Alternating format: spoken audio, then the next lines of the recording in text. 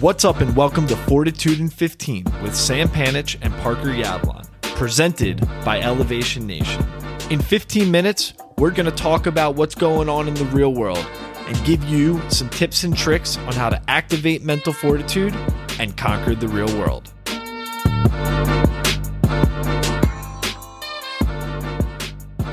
Good morning, good afternoon, good evening, Elevation Nation. Whenever you're listening to this, we are happy to have you tune in. What's up, Sammy? Parker, how's it going?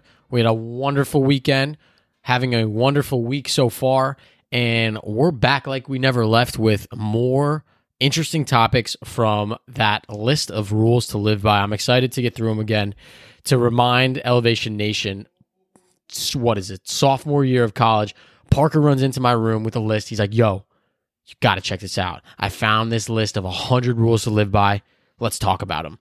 We sat in my fraternity house room till 2 a.m. talking, debating, laughing over this list, and it inspired us. We stumbled upon it a few weeks ago. We were like, dang, we got to bring this back to Elevation Nation, have that same exact conversation, but share it with the crew. So we're excited to have you all listen in on this. We are interested to hear your thoughts on it. Parker and I agree with some. We disagree with others. But overall, they're just interesting. So we are on what number? 15 today, Parker? Yeah, we're on 15. But like one more thing to add is some of these are like super deep and like a ton of good advice just about life. But then also there's like some nuggets in there that are very like funny, but also kind of like actually they make a lot of sense and can apply to anybody at any age. It doesn't matter if you're just graduating college or you're 85 years old. That's the best part about these. So, Sam, let's get into it. Number 15. If you wear cologne, no one should smell it from 5 feet away or 5 minutes after you've left. I think Axe body spray and my junior high school days could have learned from this rule to live by. We used to like just spray ourselves instead of showering with Axe body spray.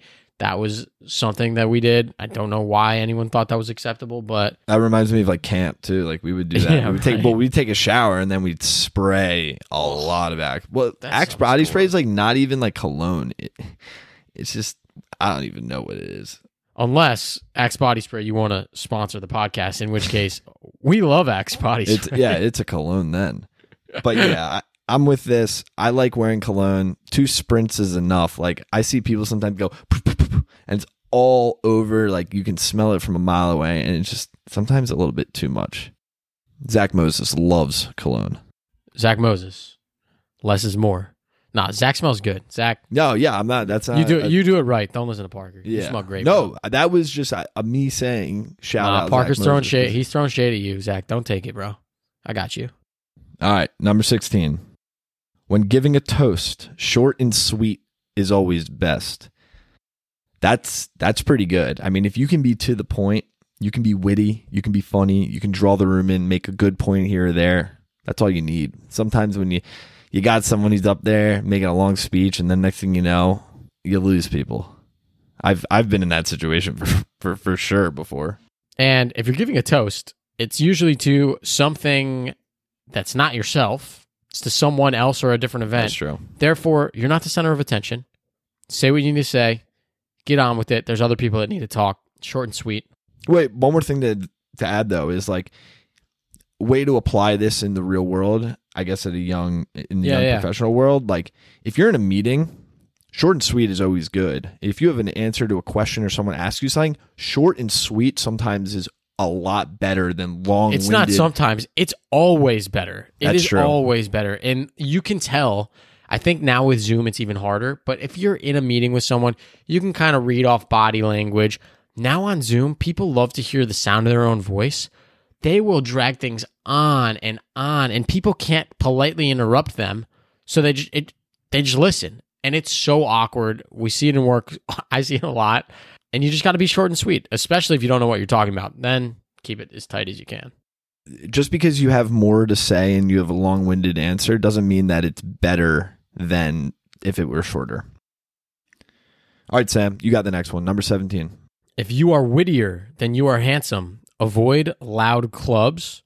I would say yes. If you are wittier than you are handsome, avoid loud clubs, except... You're a promoter of this one. Get it? Ha, ba-dunch. No, I totally am. I'm definitely wittier than I'm way more witty than I am handsome. Avoid clubs, except the Locks Club, which I love. Shout out Locks Club. If you want to sponsor us, Austin, let us know. Locks Club, dating app for Jews. Check it out. That one's funny. Okay, number 18. Know when to ignore the camera. This one, yeah, I understand what it's saying. Like, if you're not looking good or you're just not in the moment, like, to be in front of the camera, like, don't get in front of it. But at the same time, I kind of like the candid aspects of getting your picture taken. I think Parker's taking this way more literally than what I did. I mean, yeah, I guess. I mean, that was a literal, that was a literal interpretation of what the word said, if you wanted me to be completely honest. I'm thinking of it in a different way, right? Know when you should be in the spotlight and know when you shouldn't be. And that kind of goes back to the toast piece. If you're not the center of attention, you're making a toast about someone else, keep it short and sweet. Know when you should not be the center of attention. Know when the spotlight's not on you. And that's not necessarily a bad thing. But Sam, how do you know? How are you able to have that self-awareness to know? It's called mental fortitude, baby. Look it up. That wasn't the answer I was looking for. Oh, but sorry. Well, my bad. That works too. That's always the answer to everything these days. Were you looking for an actual answer? Yeah, I was looking for a little advice to our nation of elevation. So, to me, having the self-awareness to know when you should not be the center of attention makes even more of an impact than how you shine when the spotlight's on you. That obviously being confident when all eyes are on you is super important, but knowing when and where to take a step back and let other people get glory, other people take the lead, you to sit back and listen is an extremely, I don't even know what that skill is called, if that is a quantifiable, qualitative skill set or word that is associated with that. But again, the self-awareness to understand the environment and the situation that you're in, take a step back is extremely important. I love that. That's a great answer. Number 19. I don't know about this one. But this is just like, read it, Parker. Read it. I mean, it's like not like a bad thing. It's just like, ugh. Read it. All right. Never take an ex back. She tried to do better and is settling with you. He or she tried to do better and is settling with you. I mean, take this how you want it. It's all relative to every situation. Sam, you have anything to say on this? I'll refrain. All right, next one. I did my due diligence on that one. I got through it. I knew I was eyeing that one way before. Like, bro, I was cracking up. I was so just funny. Like, we're not going to acknowledge that one anymore. Number 20, invest in great luggage. If you're flying all over the place, dude, your luggage is going to get destroyed. But I can see if you invest in good luggage that your very high quality luggage is less likely to get destroyed faster than the shittier luggage that you would buy. So cool. You're the traveling consultant. So get one good carry-on, get one good backpack you like, call it a day. You don't have to buy a fancy one. Just one that works, rolls, is heavy duty. This next one's amazing. I love this next one. This is going to cause debate for sure. Hell yeah, let's do it. Go ahead. Always carry cash. No. You don't need to always carry cash. You always should have cash on you. Cash is irrelevant today. I don't need cash ever. I can't think of a time where I ever needed cash besides the fact when I had to tip a valet driver and I felt really bad because I didn't have any cash on me. That was the only instance in the last year that I can think of I needed cash. Everything else, you can literally use Apple Pay. You can use your credit card. You can use Venmo. I will say though, something I did do is I had $10 in singles and I keep it in my jacket pocket. And if I walk past a homeless man, I will give them $1. But that's the only reason I'd use the cash. You should always carry cash on you. I'm cracking up because last time, sophomore year, when we first found these rules, this was the one that Parker and I yelled at each other on because I totally think that you should always carry cash. Everyone should always have $50 on them. I don't care who you are, how old you are, emergency $50, and I will tell you why. You never know the situation you will be in when you might need $50 cash. You never know. Yes, I can see like if you're in a car and next thing you know, you're driving off the side of the road, and then next thing you know, your car's down and broken, whatever, and there's no electronics or whatever, Wi-Fi, and you need to give someone $50 to get you something, sure. But I don't have a car, so I don't think I'll be in that situation anytime soon. Well, you never know. So carry $50 on you at all times. All right, fine. Next one. Suck it up every now and then, especially for your family. I think this is family, friends, anyone. You have to make sacrifices in life to maintain quality relationships and quality people. Everything is a give and take. You're not always going to be happy with what you have to do. And sometimes you're just going to have to suck it up. That being said, though, if you are stuck in a cycle of doing things that do not bring you fulfillment or happiness, then you need to take a step back and realize you're probably not in a good situation. But sucking it up every now and then, especially for family, friends, the right circumstance, very important. Yeah, I retweet everything you just said. Family is ultra important. And sometimes there are times when you don't want to be there or you don't want to be part of it, but it always benefits you to be there. Let's do 2 more. All right. Next one. Never be the last one in the pool. Parker, any thoughts on that? Well, are you taking it literally or metaphorically? No, I'm trying to think of it not literally in this sense this time. Okay. You don't want to be the last one having fun. You want to be the first one to bring the fun and bring the fun for everyone else. You want to be the one or, to be part of the fun. If you're the last one in the fun, then you're missing out. That's the way I take it. I mean, this one hits really close to home for me because a lot of my friends know I'm typically a stick in the mud a little bit. I'm a rule follower. I'm more cautious and risk averse when it comes to things. And I typically was the last one in the pool. And while I think that was the best for me in a lot of situations, it also carried a stigma with it that then was kind of tied to who I was, that I didn't necessarily like to do some fun activities. This is more so relevant in college. Now I do all the fun activities because I'm super fun, but I was definitely more risk averse and I missed out on some cool opportunities and I was the last one in said pool. So I learned that lesson the hard way. You got to live one life and have a good time with it. Don't do anything stupid, but sometimes you got to just jump in and hope it works out. I agree. I mean, especially you're in the real world and, sometimes you may not want to be in that situation because it doesn't seem like you, but just jump outside that comfort zone. Last one for the time being. I think this one's important. A good one to end on. Number 24, don't stare.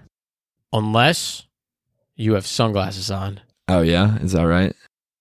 Yeah, then no one can see you're staring. Then you're good. Nah, but don't stare. It's rude. It's disrespectful. It's also awkward. Yeah, there are people that all walks of life that are going to look different than you, unique, strange perhaps, something you've never seen before. You don't know what that person's been through. You don't know what they have in their life. So if you want to stare, put on some pretty serious shades and don't turn your head. Just move your eyes. But don't stare. Be respectful. Yeah, don't stare. Be respectful. Even though, what is a stare? Like, is there an objective stare that you can put down for me? Are we staring at each other right now? Yes. So, I don't know. Are we all staring on Zoom these days in meetings? Yes. No. We're having a conversation. That's not staring. Nah, we're all looking at it directly at each other for long, long times. All right. I got Parker's perspective.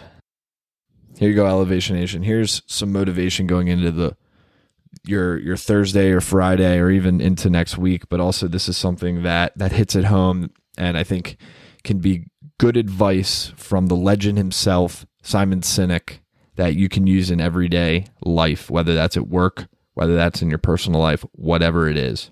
So the quote is by Simon Sinek, "Be the leader that you wish you had." Oh, simple as that. Go throughout your day and be the person that you wish in your life that would be managing you. Because if you're acting and behaving the way that you see as the best practice of what you see for example, a manager to act as, then everyone who you work with is going to see that. And they're going to, that's going to benefit you in the long run and tell a lot about your personality, your character. Love it. That's a beautiful one. Simon Sinek, fantastic guy with a heck of a lot of good advice. Legend. Parker, we got through a lot of rules to live by. We'll crush them again next week. We had an awesome interview come out this week. Sammy Handler, Kicks by Sammy. Just a fantastic vision that she has. True mental fortitude to be able to build her company up from scratch, all herself, run with it full time, and take the plunge. And also creative and talented. And just a fantastic conversation. You're going to have to check it out. She's a woman entrepreneur doing unbelievable things. And she will be an inspiration to women, to men, and to many people in the coming future as she continues to grow, not her side gig, her business. So we were very fortunate to be the first people to interview her, because one day she's going to be big time. Alrighty. That's it for us. Thanks, Elevation Nation. We'll see you next week. Peace. Hey, it's Parker again. Thanks for listening to Fortitude in 15 this week. Subscribe wherever you get your podcasts on Spotify, Apple Podcasts, Google Podcasts, wherever it may be.